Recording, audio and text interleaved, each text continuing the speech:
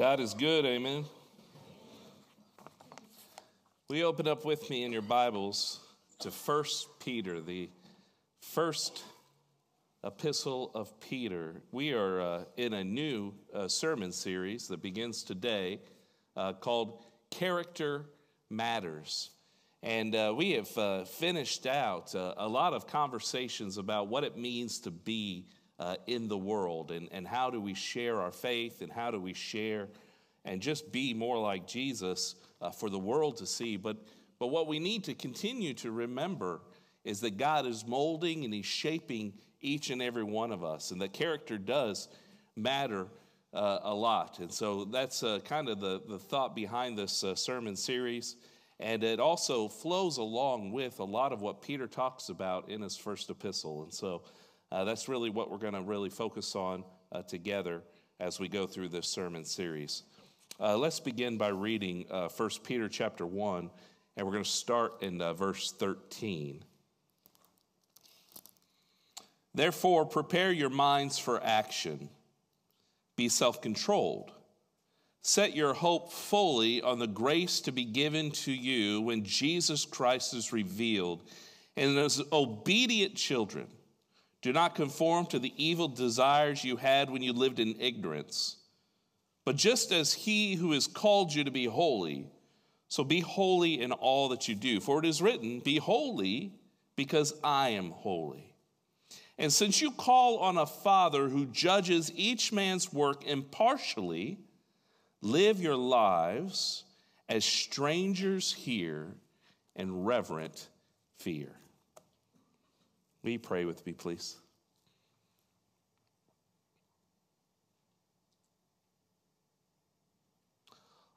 Almighty Heavenly Father, you are holy, you are good, you are full of justice and righteousness and good deeds. Father, as we open your word, we have grateful hearts because you've chosen to speak to us through these early apostles, through these early writers. And we pray that through this time that your Spirit will guide and lead and shape each one of us to be who you called us to be. And we pray these things in Jesus' name. Amen. I was 15 years old, and it was a really bad breakup. I just didn't see it coming. I guess Lisa was her name. She had fallen in love with Tony. Tony was older than I was, and maybe better looking, at least to her. I just know, and I remember specifically, that I had said some really awful things about Tony. Some really bad things. So bad that my teacher heard what I said and called me on it. And she said these words to me. She said, Jeremy, I thought you were a Christian. Yeah, right? That was the first time I heard that, and I'm going to be honest with you, it's not the last time I've heard that phrase. And I've often thought if I could travel back in time, well, first of all, I'd say, Jeremy, don't be such an idiot. Watch what you say, right? But I'd also probably pull that teacher inside and say, hey, he's 15, right? He's 15. He made some bad choices with his words. But you can't question a 15-year-old over their salvation over a slip of a tongue. Shame doesn't transform, does it? I thought you were a Christian is shame. You see, shame leads to secrecy. Shame leads to hidden sins. Shame leads to threatening your sibling if you tell anyone.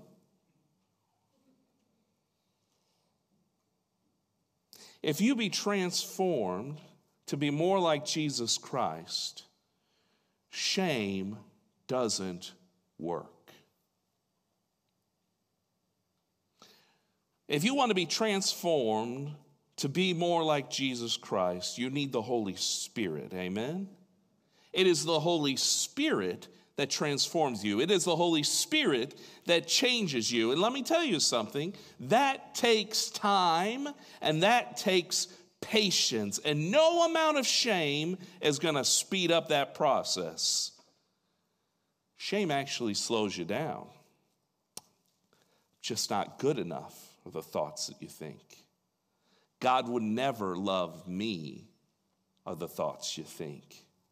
And what does that lead to? It leads to apathy. It leads to depression. It leads to guilt. And listen, folks, here's the truth. Our guilt and our shame has been nailed to the cross. Amen? We are forgiven. We are made right. As Peter says later, we're a holy nation, a people belonging to God. I don't always feel holy, though, do you? I don't always feel holy. I think the problem is our understanding of the passage that we just read.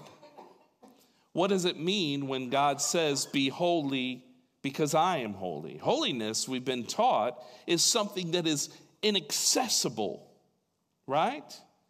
You can't make a peanut butter and jelly sandwich and put it on fine china, amen?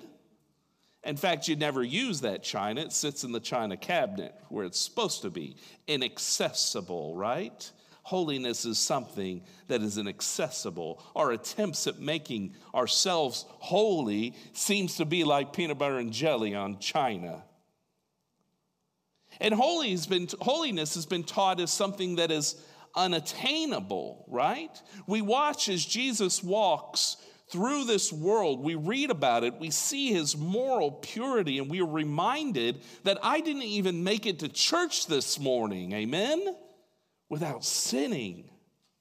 Maybe I yelled at my kids or I lost my temper on the highway. Holiness seems like something that is inaccessible and unattainable.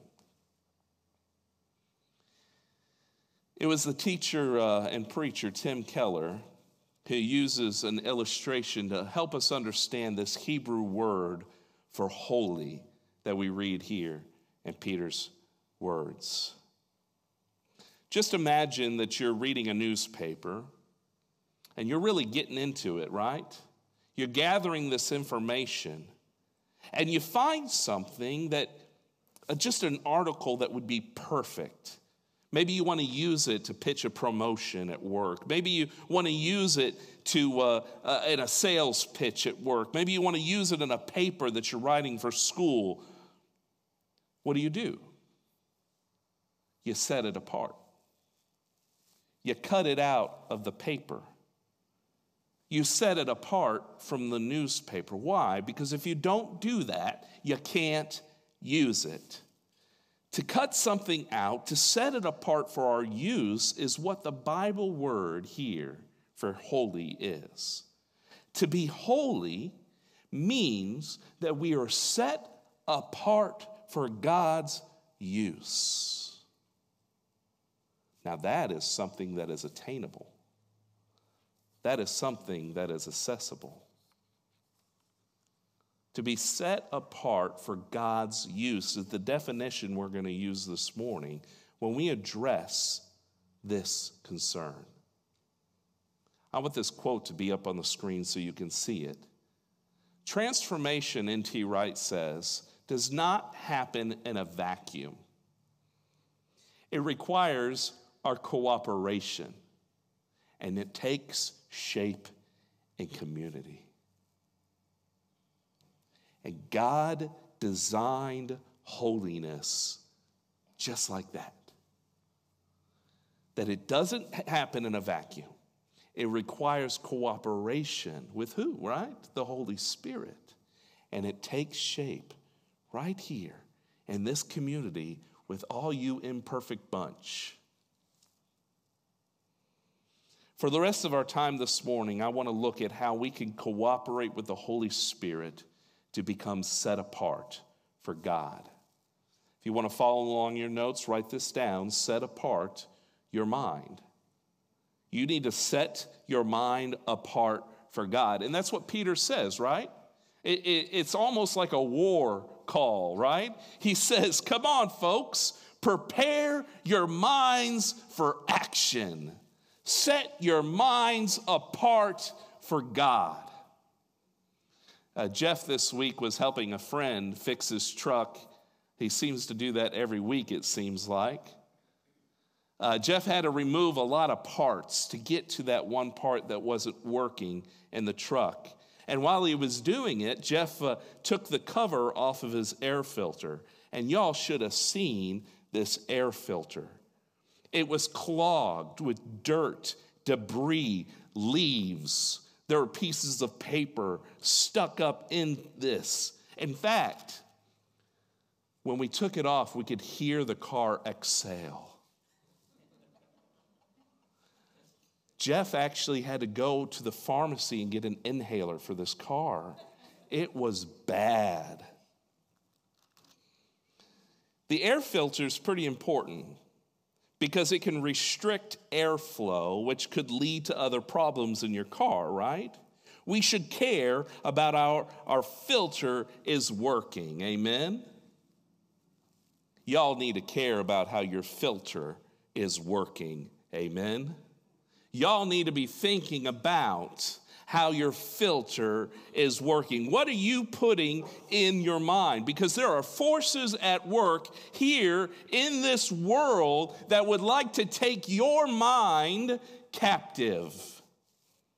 Paul writes in 2 Corinthians that though we live in the world, we don't wage war like the world does. The weapons we fight with are not the weapons of this world. On the contrary, they have divine power to demolish strongholds, and we demolish arguments and pretensions that set itself up against the knowledge of God. And what do? How can we live in cooperation with the Holy Spirit, take our minds and set it apart? We take every thought captive and make it obedient to Christ. We take every thought captive and make it obedient to Christ. That is how we set our minds apart in holiness, right? Paul really makes it sound like we are at war here, and we really are. Because there are spiritual forces at work trying to pollute our minds. What do you watch that may be polluting your minds? What are you listening to that may be polluting your minds? Paul says in Philippians that whatever is true, whatever is noble, whatever is right, whatever is pure, whatever is lovely, whatever is admirable, anything that is excellent or praiseworthy, think about such things. Holiness means that we set our minds apart. Check that filter, Christians. Secondly, you need to set apart your will. Your will. Peter says that we should be self-controlled. And later he says that we're not to conform to evil desires. That takes a lot of will, amen? And I think this is a hard one for us because we don't like to be told what to do. Come on, right? We don't like to be told what to do. I'm an adult. I drive a Ford Taurus. According to the Cleveland Clinic, experts call this feeling or need to rebel psychological reactance. It's your brain's reaction when you feel like there's a threat to your freedom or think your choices are being limited. This response can make you feel annoyed, panicked, angry when rules or guidelines are put in place, and it can lead you to do the exact opposite of what you're being told to do, even when safety is involved.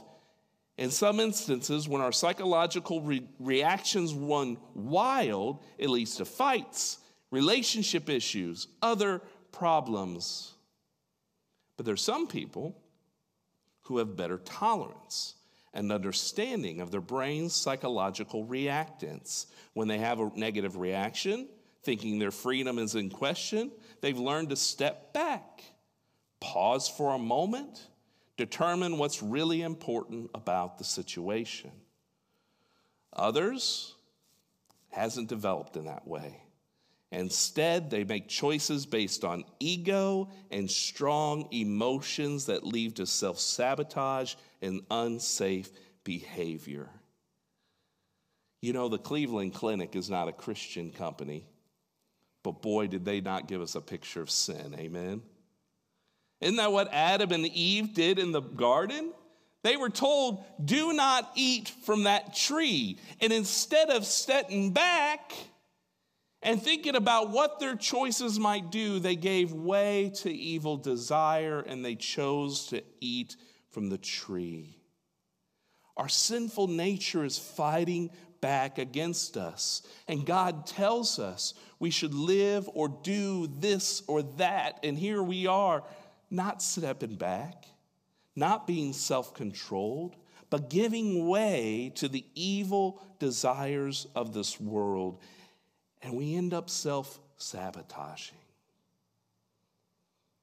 But that's not how Jesus lived, was it? He set his mind fully on the cross. And you remember those words he said in Luke chapter 22. Not my will, but yours be done.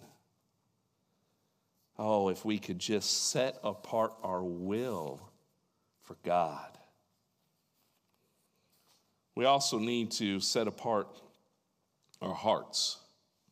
I think this is the final part of what we need to set apart to be holy. We set apart our minds, we set apart our will, and we set apart our heart. And Peter says specifically to set our hope fully on grace.